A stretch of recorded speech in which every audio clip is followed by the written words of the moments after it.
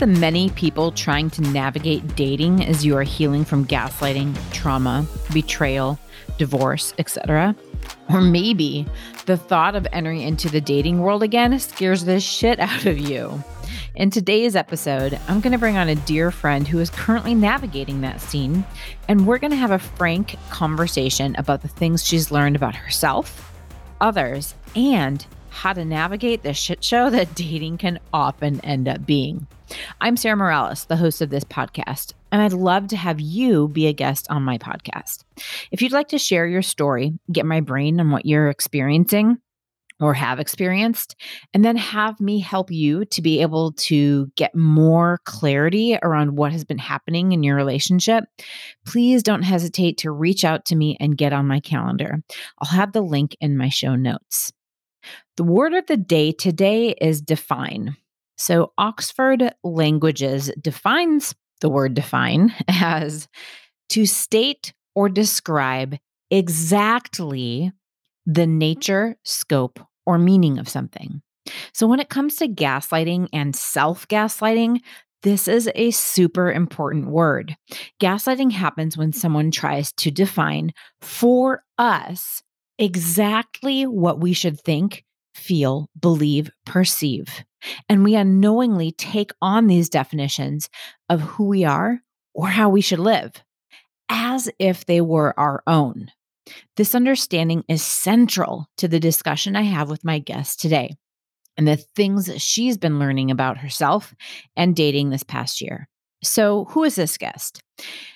Today's guest is Annie. She's back again today. She's the woman who has been on my podcast twice before, both times when I was sharing my story. So she was asking me the questions. This time, I'm the one asking the questions about her life. And I am so excited to be able to do that today. Welcome back to the show, Annie. Always a pleasure to have you on. I'm so excited to be here. I'm really pumped to talk about this topic. I feel like if anybody can derive some laughter or anything from like the dumpster fire dating shit show I've been going through recently. Yes. I'm ready to share. Ready to share. Awesome. Well then, Annie, let's do this. We've been planning this episode for a while now, and kind of like you, I'm also super excited to talk about this subject. So many people have asked me throughout, my coaching years at one point or another, like, what if I just end up in another relationship like the one that I'm in? Or like often, honestly, like fear of having to start over is one of the reasons people will sometimes stay in a relationship longer than they otherwise would. Like, I don't want to mess with dating. Like, I haven't dated for like 20 years. Like, what the fuck? I'm not going to know what to do and all the apps and swiping. And like, that's in addition to, I feel like I was fooled before. Maybe I'm just going to get fooled again. Like all that kind of stuff, right? So what if I end up in the relationship that I'm currently in or I just left, and I tell them, and I'm sure you remember because I told you the same thing, Yes. that you're not the same. Like maybe there's a lot of the dating pool that is still the same, but you're not the same. So you won't miss things. Maybe not as much at first. You'll still miss some things, right? But as you learn and as you grow and as you come more and more into yourself, you won't tolerate the same stuff that you used to tolerate. You won't tolerate the gaslighting. You won't tolerate the minimum, like all of the different things, right? So just starting overall, has this kind of been the experience for you that, this time around, like you're not the same. You are different than when you dated before. I am absolutely not the same. And I think what I wasn't prepared for coming into it was the grief that I was going to have remembering who I was in my prior dating life. Wow. Yeah. So I was married for 12 years. I got married right after I graduated college. Mm-hmm. So I've kind of been out of the dating game for a while. But when I look back on my experience before, like I'm just so sad for the way that girl viewed it and the way she performed and behaved. Yeah. Well, we'll get into that and unpack that a little bit more, but I love even just starting there, right? Like, I'm not the same. I am different. And I hadn't even thought of that. Like, that's a really good point is, that kind of thinking and looking back and like, wow, like, younger Annie, like, wow, like if you knew the things that I now know, what could have been different, like shoulda, woulda, coulda, right? But hindsight, is 2020, and we love the people that got us to where we are today, right? So no shame for younger Annie. She was doing the best she could with what she knew and what she had grown up with and all of the things. So I know you have some fun and funny stories. I'm wondering, like, if we just get into it, and will you share some material from your dumpster fire dating chronicles? Hell to the yes. Yes. I mean, isn't that what we gain from those situations? And like when you can actually sit around with your girlfriends and be like, oh man, like that was a carnival of red flags. Yeah. I saw it and then I was like, but how do I sign up for the ride? Yeah. Maybe just a sassy little chance. Like, I don't know. Yeah, it looks fun. Yep. But I've gotten better about that. So the progression has been positive, and that's what I was looking for. Yeah. And you have to start somewhere. You have to, because that's how you learn, right? It's like the first time around, maybe you wouldn't have caught red flags. And how do you catch red flags if you're not experiencing them? Oh, and yeah. And my biggest realization was the things that felt good to me, that I thought were love, that I thought were positive, that I was chasing, weren't necessarily good. Like signs from my nervous system that I thought were magic and were spark were alert systems going off. Wow. That seems like a really big realization. So do you have some stories about how maybe you realized some of those things? Oh, I do. Awesome. And I think too, like, just to say ahead of time, also a big realization is that because those things are so deeply ingrained, they will almost always at first be what your brain goes to, because that's what your brain knows. Like, oh, this is it. And then you're like, wait a minute, what I want is healthy. Yeah. Is this healthy? Sometimes what feels like home and what feels that excitement is not healthy. So what aligns with healthy? Yep. So values work coming into play. Yep. So one of the first dating experiences I had post-divorce was with a gentleman, and he had all of the things that I was told I should want. There's that word. So, a successful career. He was very outgoing and like seemed like a connector, which I actually really value. It was something that I didn't know I valued so much. That was great. And we kind of vibed on like liking a lot of the same music from the 70s that our parents liked, this and that. And he asked me on a date. This was on like a Tuesday. Okay. And I said, well, I kind of fill up my non-kid time pretty quickly. We could do a Sunday lunch. Like, oh, great. But then every day leading up to that was like, hey, do you want to go do this today? And I'm like, well, I kind of, I told you I have plans. Yeah. So that was kind of a first sign of, I feel like, A, not listening, or B, not caring that I had stated what I wanted. Right. And that a boundary was going to be crossed, and that the things that I said weren't being listened to or didn't matter. Yep. So we went on this first date, and he asked a lot of questions. And I was like, oh, well, he's learning a lot. He's like genuinely interested. This is a good sign. And then it started to feel like an interview. Oh, okay. Okay. And then it was the questions, like the lower his guard got, the more the questions they didn't seem like he was interested. I was being interviewed on how I would benefit his life. Wow. So like, how much do you work? And it wasn't being interested in my career or if I'm invested or how I feel about it. Right. It was knowing how much time I was going to have outside of that to do the things he needed. Yeah. And do I cook? And like, it was just, and I talked a little bit about, I don't do a lot on the first date, talk a lot about my trauma, but I do openly say, like, I have some things I'm working through, so I like to move slowly, just FYI. And he was like, wow, it sounds like you really need help healing. Wow. And came that white knight on the horse. And I was like, nope. I was like, no, actually, I like, these are all things I can do. And then the game switched to him trying to show where he could save me and benefit my life. Oh, gosh. And I think, like, I really, when I got home, I was proud of myself for identifying those things. Yeah.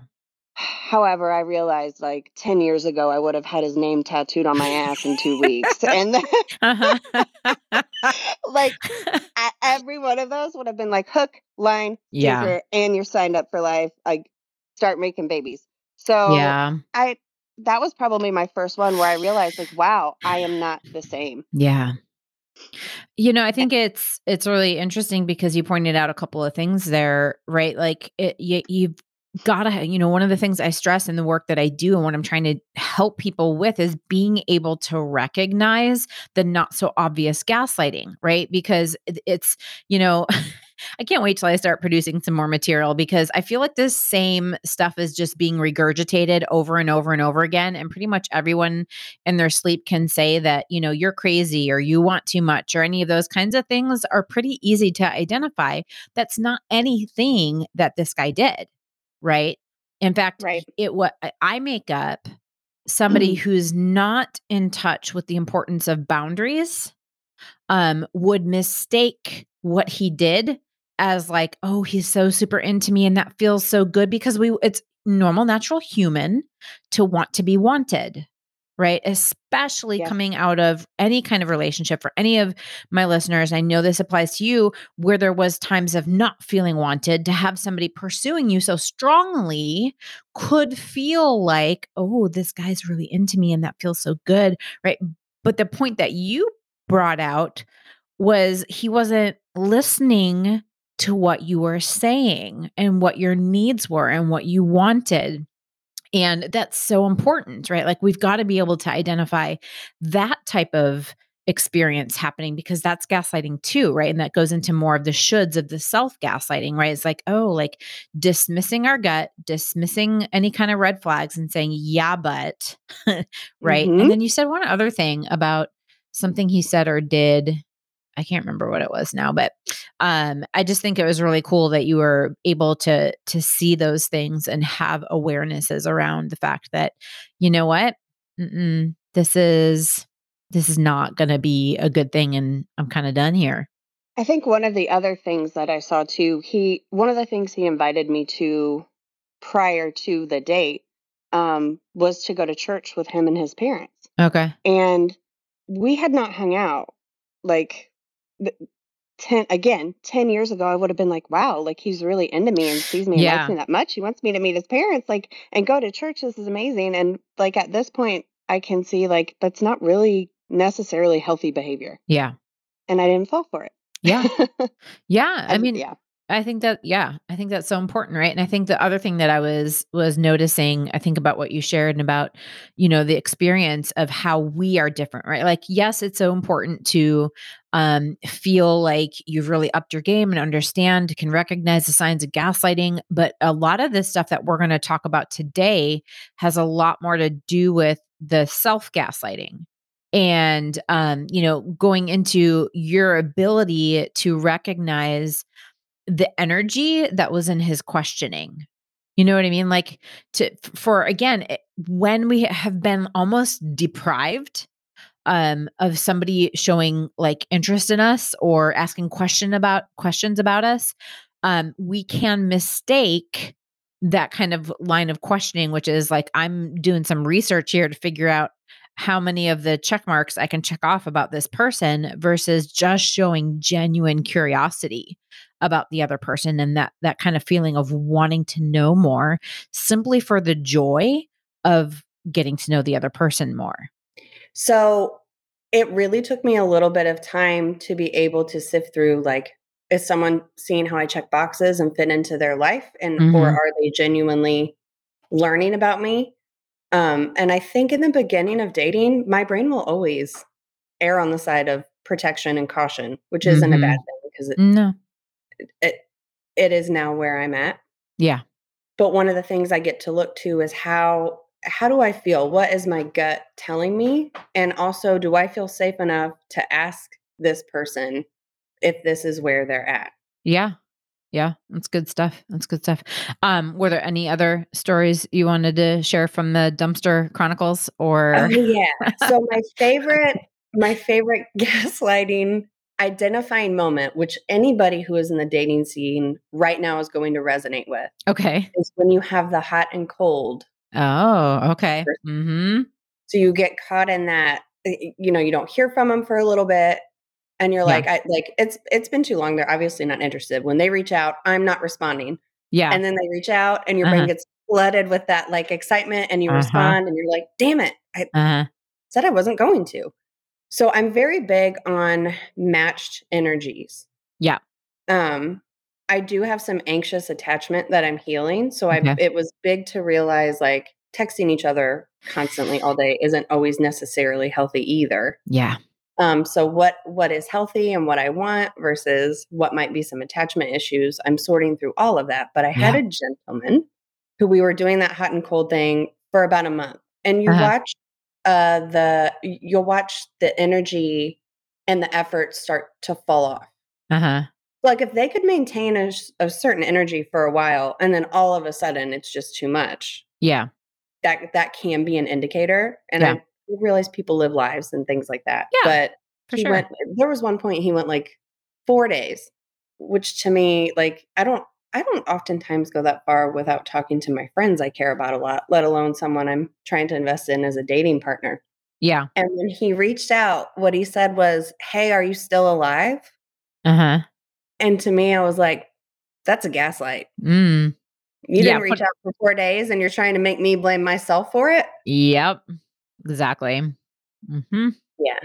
So that was one of my strong favorite moments where like I saw that and I didn't question like, oh, maybe I should have been the one to reach out. Like, is this my fault?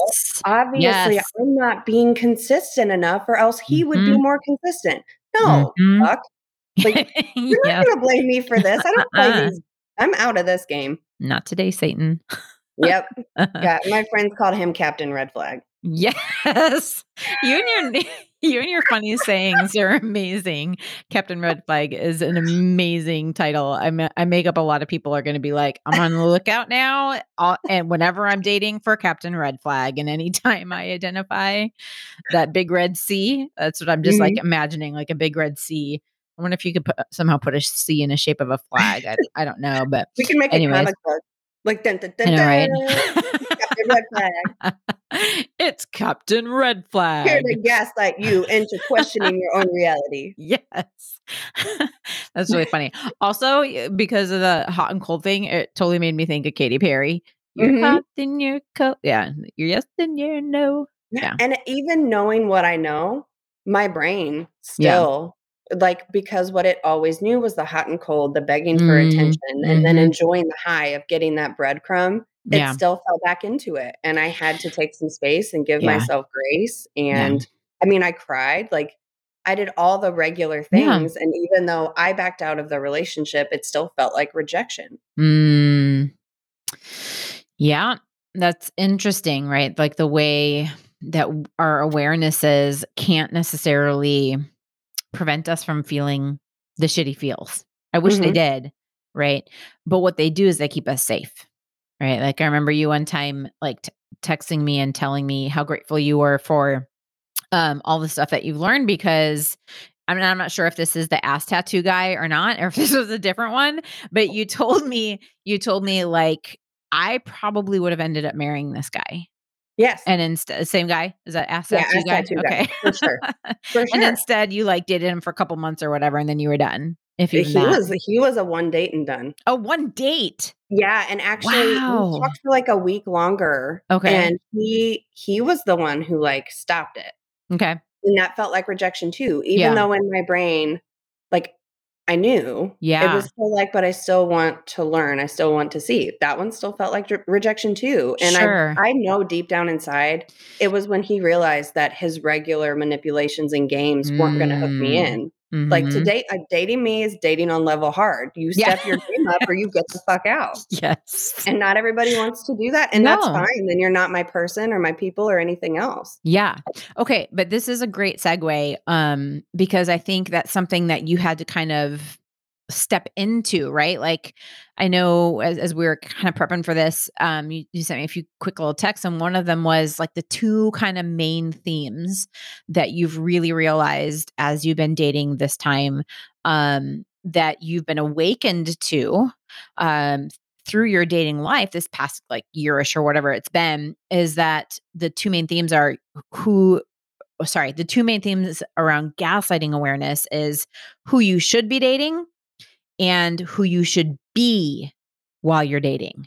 Yes. Right. So notice the shoulds, right? For my listeners, shoulds, I tell people, are almost always a red flag about self-gaslighting, right? So, and, quick, like 2-second, maybe 30-second description of how I view self-gaslighting is basically internalized others gaslighting, right? That we then internalize, it becomes our own voice, right? So, and so then it's no longer, they don't even have to say that to us. We're just saying the things to ourselves. So I feel like that was a perfect segue because, here is this, as you are like trying to step more and more into being your authentic self and not doing some of the things you used to do in dating, right? Because of that anxious attachment, because of all the different things, like, people are like, oh, well, if you're going to be like this, peace, I'm out, right? Which is why it would feel like rejection from them, but you also didn't self-abandon. Right. Right. So that's a really tricky balancing act, right? To stay in that place.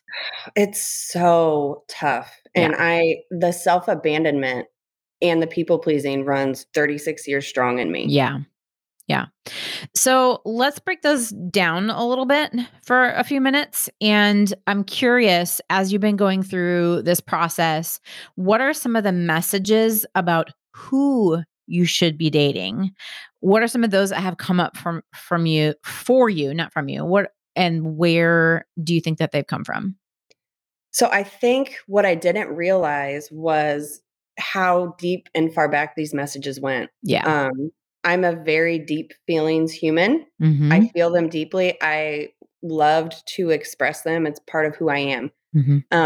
But a lot of times in our society, and it's not even always purposeful, we're taught that that is not only weakness, but it is too much. Yeah, absolutely. There were a lot of times in my past relationship where my very well-meaning family told me how lucky I was that I found someone to put up with me. Wow.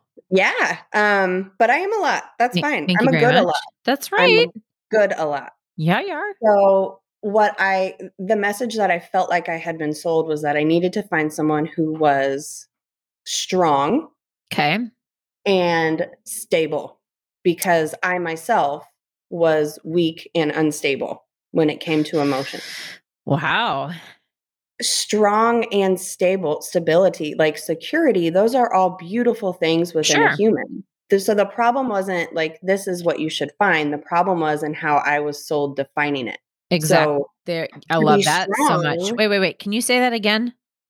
The problem wasn't seeking strength and stability. The problem was in how we defined strength and stability. There we go. Yep. Thank you. Hard. Like, yep. So what I was taught was strength was basically not being emotionally available. Yep. Being able to go through something without talking about it or stressing about it and rub some dirt in it, pull yourself up by your bootstraps and move forward. Yeah. But when you don't experience those emotions, you don't work through them. They go somewhere inside your mind, and there's only so much room for that, and it comes out somewhere else. Yep. A lot of times in addictions and compulsive behaviors, and anger outbursts, different things. So what I was seeking as strength was actually emotional unavailability. Yeah. And instability, like, it went along with that, and being able to stand steadfast in like really hard and difficult moments. But again, that's just not experiencing the experience. Yeah. When now the way I see strength is being able to feel it and talk about it and own it all and stand in that vulnerability. Yeah. That is strength. Yeah. And there's so many beautiful humans around me that say they're too much or say they're weak for this and that. Yep. And I'm like, no, everything you show me right now is strength. You've just been taught that it's wrong. Let me show you. Yep. I love it. I love it. And I love what you said there, and why I had you repeat it is because that's such a crucial thing, right? Like when we start talking about truly waking up, right? Like I feel like, like you talked about level hard, like I feel like, and I don't mean that this work is easy, but I just mean like the levels of progression of the work. Like level easy about gaslighting is recognizing when other people are gaslighting us. Like level hard is realizing all of the things that we've taken on about how we should live, who we should be, who we should love, the values that we have, all of those types of things have more often than not, and in fact, I would say almost always, been tainted by other people and other things, right? So learning how, to unbecome and take off all of those things to find what our definitions are, right? Like circling back around to what you said, right? Like somebody, well, probably multiple somebodies told you strength was this, right? Between your family of origin, between society, right? Like different things like that. And then you're like, well, wait a second, that definition of strength actually fucked up my life, right? And so I am going to wrestle with this, and I'm going to come to a definition of what strength means to me. Right. Exactly. And I love that because it doesn't have to be the same for every person. In fact, when I start working with people about values, and a side note, knowing your values is, I would almost say, crucial, mandatory, even if you're going to start dating. Like being clear on your priority, like values that you are not willing to negotiate around at all. Crucial. But not just what they are, how you define them, right? Because absolutely, right, like if you took strength and I told you to describe what strength means to you for yourself, for a potential intimate partner, you might have 10 different things on that list. And then I might do that exercise myself for what I think strength is. And while we might agree on some of them, there's going to be a few that are different. Yes. And that's the point, right? Like not taking other people's definitions for anything, right? It doesn't mean we don't consider them. I might hear yours and be inspired by yours. I'm like, ooh, I didn't think of putting that one in. And that resonates with me, right? That's different than being gaslit into taking that belief on. Yeah. When I think about all the ways where I let people tell me who I was and define me and define my values and define what I should be or want, I'm like, man. And then you see it on the grand scale and how many people are unhappy or anxious or depressed. And you see the seed of what it is now. Yeah. Once you're awakened to it, you can't turn a blind eye. Yeah. But not everybody's ready to get there. Yeah. So any other messages that you can think of about who you should be dating that you discovered through this process aren't exactly accurate for you, other than strength, someone who's strong and stable? Oh, should I talk about my dating filter boxes? That's sure. That was a big indicator for me. So when I first started dating, you put your filters in of what you want. Oh yeah. And at the time it was, I wanted Christian, male. They're like, I always thought it was odd. They like, do you want over 6 foot? And I was like, yes, I guess. Like, I don't, I guess if they're asking this, I want big tongue, strong, like tall, strong man. Sure. And then I'm going on these dates and I wasn't connecting. I wasn't sexually attracted. I like at one point I was like, maybe I'm asexual. At another point I was like, maybe I'm just a full lesbian. I've always known that I'm at least bisexual, but I was like, maybe this is it. But the issue was that what lights that fire inside of me is the emotional availability. Like the things that really attract me to that connection were not the things that I was told I should want. Exactly. At this point, at that point, I defined myself as a Christian. I don't anymore. I don't define as only dating men anymore because those things fall so actually bottom of the totem pole for me when it comes to finding an aligned partner that I didn't know what I was looking for. Yeah. To know to find it. So all of that, all those boxes have changed and I'm happier in my dating life, but it took trial and error. Yeah. And I love what you said there because there's a little bit of both, I think, when it comes to dating. And this is, one of the things I think, whether you're dating or whether you're in a committed relationship, I think being aware of the things that where is our base, like starting point, right? Is it things that other people told us that we should do, or are they my own? And sometimes we don't know, right? Like I've never like really given myself permission to ask those questions, like what makes me happy and what turns me on and what this and what that, right? And so kind of like acknowledging, I think that's the starting point, is acknowledging there is a likelihood that I have been gaslit into some shoulds around that.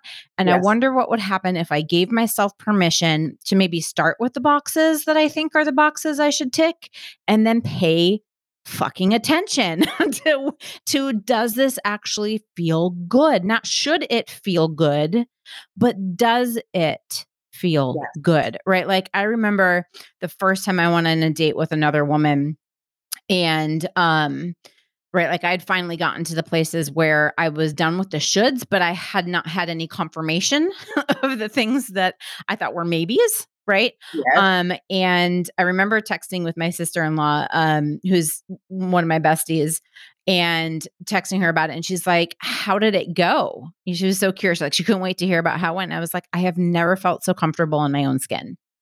And that was one of the things when you are able to kind of like push aside these shoulds and just be like, I'm just going to kind of like experiment so that I can find myself.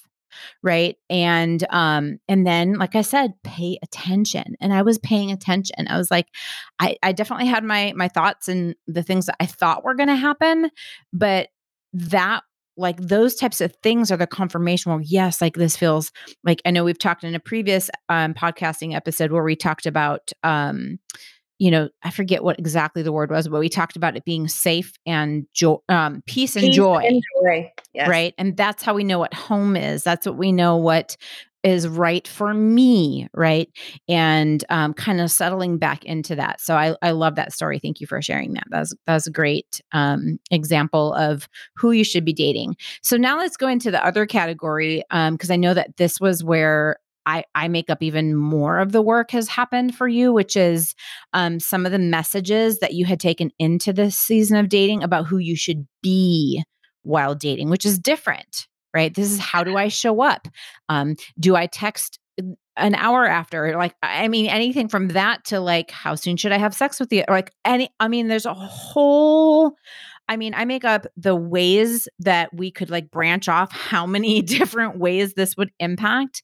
Like there's so many, right? So we could talk about that for like a week, I think. right. So what were some, so funny.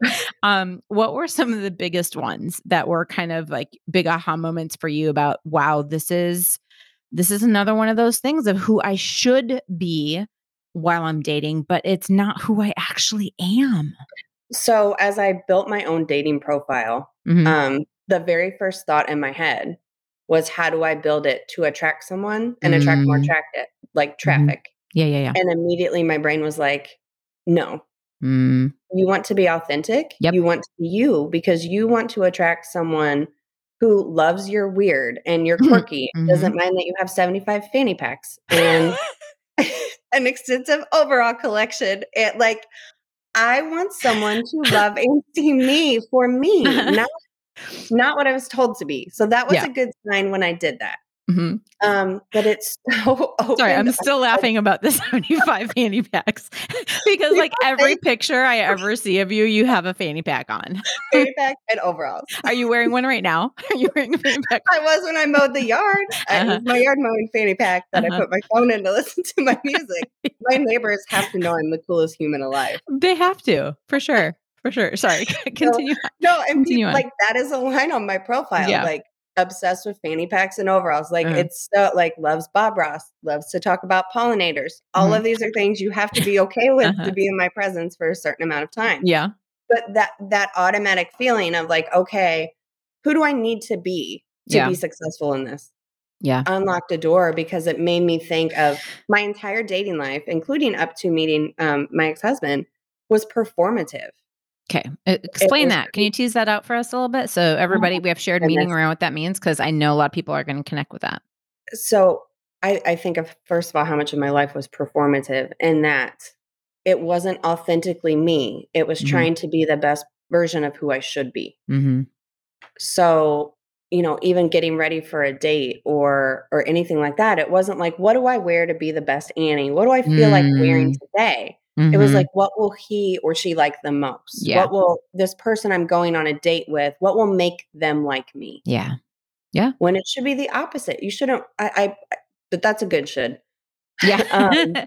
I don't want to walk in a room and think, oh, I hope they like me. I want to walk in a room and think, man, I hope I like them. Yeah. Yeah. But that's some tough undoing. You see every magazine in the supermarket, like how to make men see you, how to get one and keep them forever. Like, why don't they say how to be authentically you, how to own yourself so no one else does? Exactly. Yeah. Preach, girl. Like, why aren't these messages? They're starting to shift. This new generation has my heart. I know, right?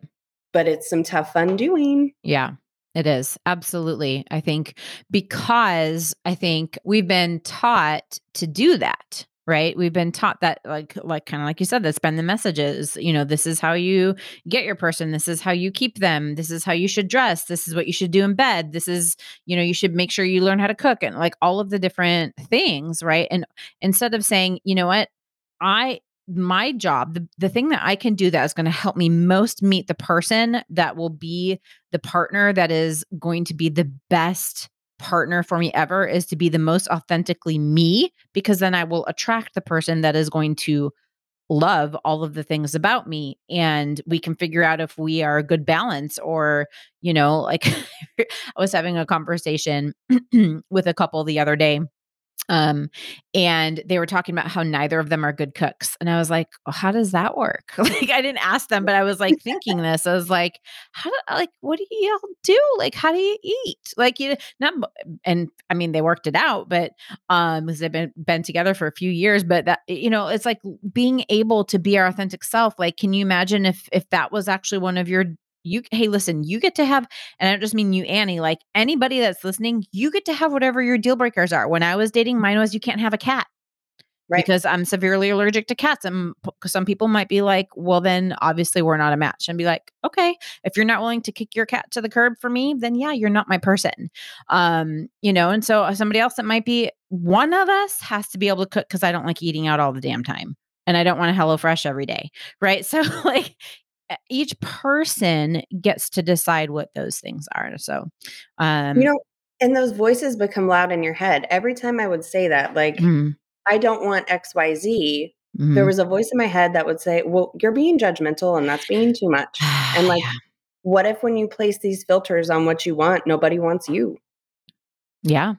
And it was a very loud voice in my head. Yeah. I mean, I also realized like how long I was operating under trying to be what people should want me to be. Yeah. Created more and more shame around who I truly am.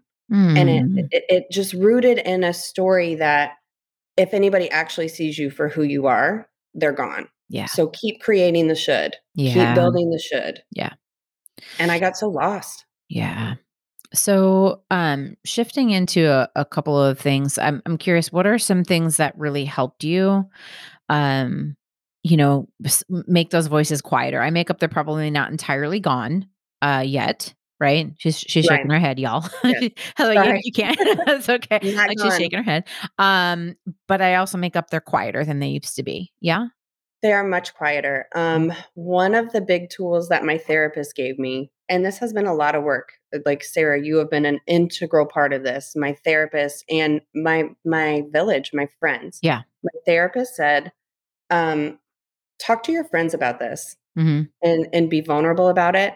And also see, like, take the people who do truly see you, who you allow to see that, and allow them to love you and show up for you and tell you those things. Because I couldn't even receive hearing positive things about myself.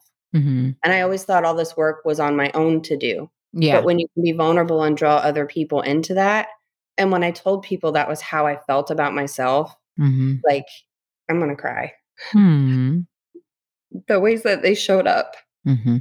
Yeah. It was beautiful. And I had a journal, I still work in it, about becoming your authentic self. And one of the things was text your friends and ask them if they were to title your biography, what they would make it. And every single person I messaged sent back a chapter. Really? Wow. That's kind of cool. About who I was and how they saw me. And again, it helped me develop my own identity. It's not all external, but that stepping stone helped Well, sure. Sure. I think it's anybody that I have known that has gone through any sort of chronic gaslighting, and or betrayal and that kind of a thing. Like, we need that external confirmation, right? From safe people of, okay, this is how I think I see myself, but it's really hard to believe that when you've had somebody telling you all this other bullshit for so many different years. Right. So I think it's almost impossible. Yes, the onus is on us, but that doesn't mean it's only on us. We need those people. She also gave me a really great tool. I was combating a lot of negative self-talk to get behind, to get away from those stories and root it in my truth. And she said, say good things about yourself out loud. Yeah.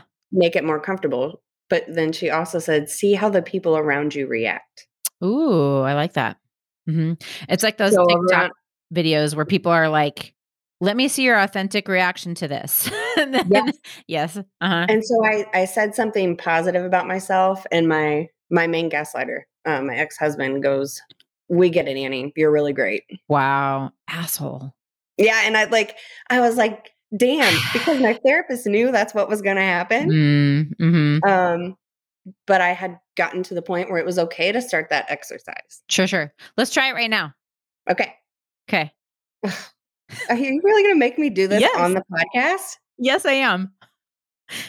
Let me see. I am really great at lifting others up. Oh, fucking understatement. Y'all, that is like an understatement. It's a gift.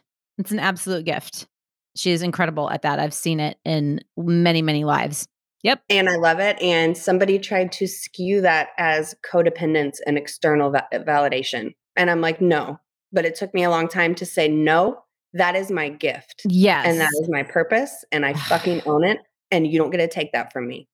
You know, I'm just so tired. Okay, this is a little segue, but I just want to say something for a hot minute here because this is important. I think it comes back around. Anything can be related back to, I think, dating or even if you're already in a committed partnership. I am so tired of I hear so often, let me back up, let me gather my thoughts. I hear so often, I heard the other day of this example of when somebody squashes what are like, I don't know. I make up it's probably a little bit more on the intentional side of the gaslighting scale, but they intentionally squash the things that are like our strongest gifts or strongest places of magic because we're really hard to control if we're in our places of power. Yes. Right. So it's like those places, especially like I'm fucking hilarious and I was told I wasn't funny. So I don't know about, that, you know? But yeah. So I love that you're like being able to see those things because anybody who deserves to be your partner will see those things and celebrate them with you. And I think that's the bar that I love to encourage everyone that I know, myself, my friends, my clients to set is I want to be with somebody who sees me and celebrates me and feels like they're my biggest fans. I think one of the beautiful things too is one of the things my friends and I, like, we all leveled up together. Yeah. And we love each other very well.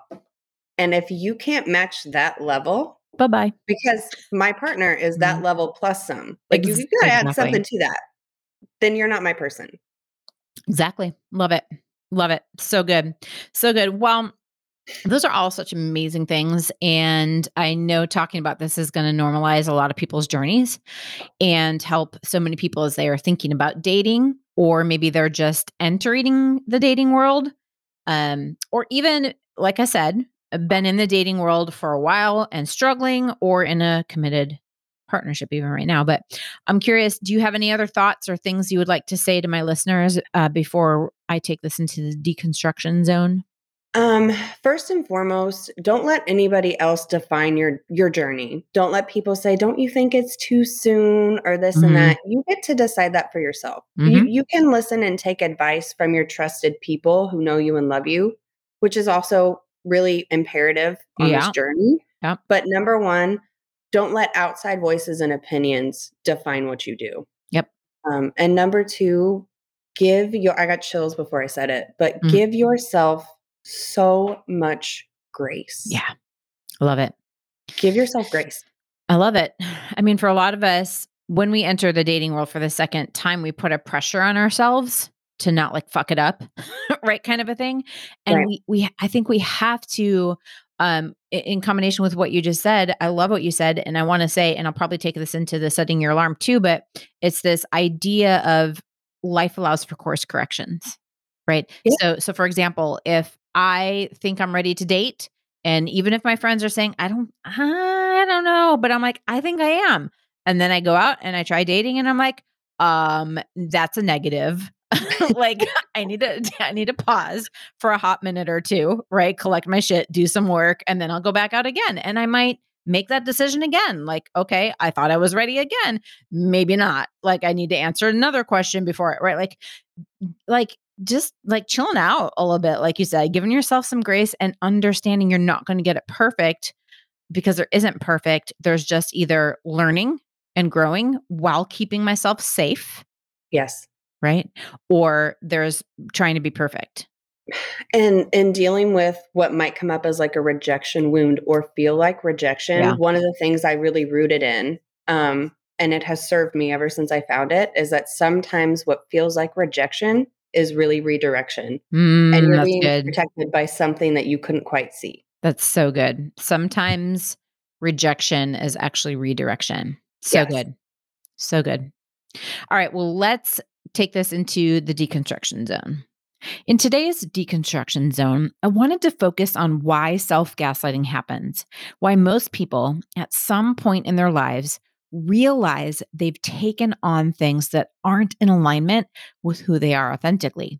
For most people, the normal, natural human desire to be loved by the other person is thrown into conflict with self-love when their gaslighter is telling them to think, feel, believe, or perceive their way.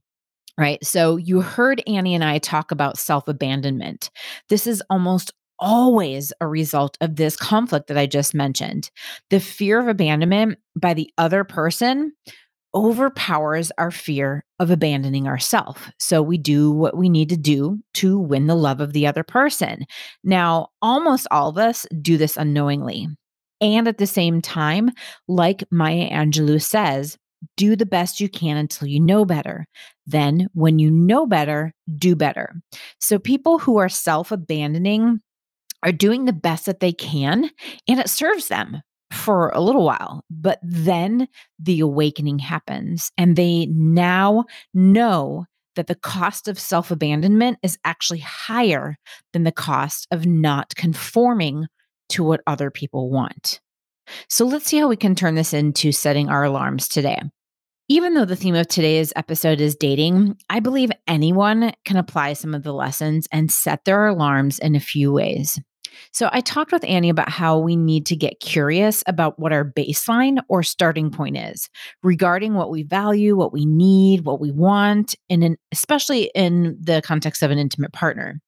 So let's talk about how we can figure out what that baseline or starting point is when we are in our authenticity, right?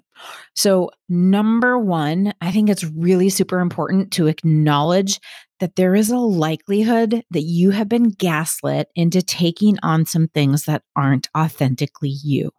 Okay. That can be really hard because that means we have to call out gaslighting either in our family of origin or our religion that we grew up in or society. And that can be hard because, again, a lot of us have this stigma around gaslighters that they're evil, monstrous, horrible people, but that doesn't have to have been the case. There's lots of reasons how and why that can happen. And those things are further explained in my free workshop and my 12-week program. Okay. But for now, we can just acknowledge that likely we were gaslit into taking some things on, and it could have been by people who didn't know that they were doing that and had no intention to do that. Okay. So that's the first point. Super important. If we don't acknowledge that, we're probably not going to get any further on this. Okay. The second thing is to get curious, like really curious. Okay. And pay attention to the things that have been on autopilot.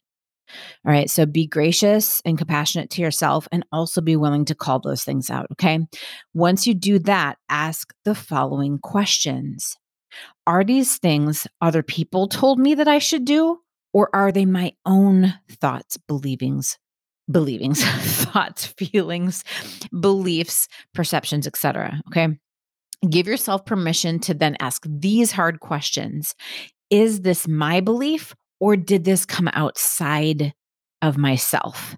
Does this actually feel good when I try to align myself with it?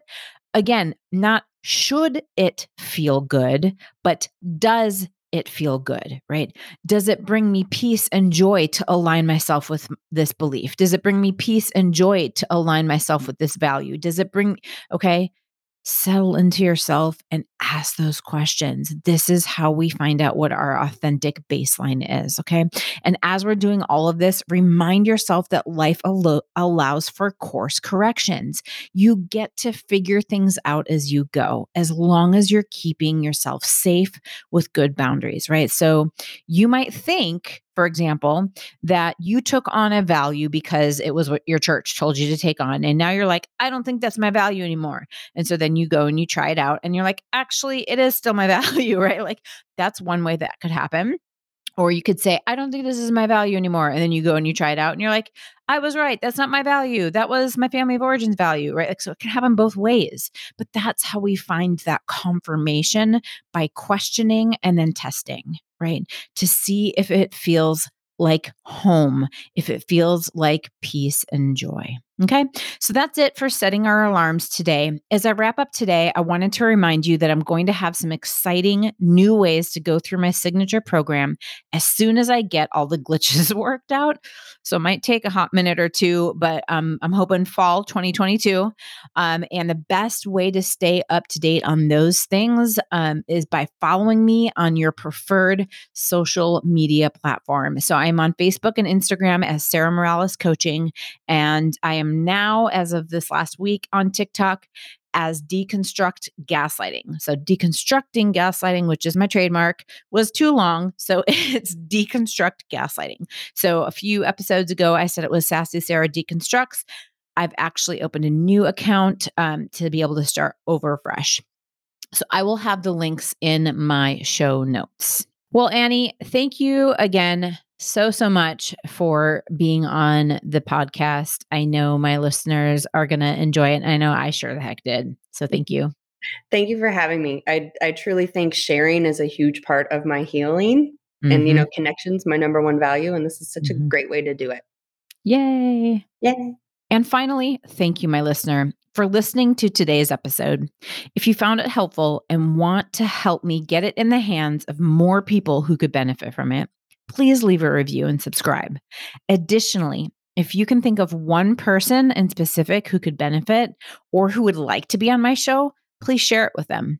And remember, it's not about becoming what you want to be. It's awakening all that you already are. Take it away, Wendy. We got stars in the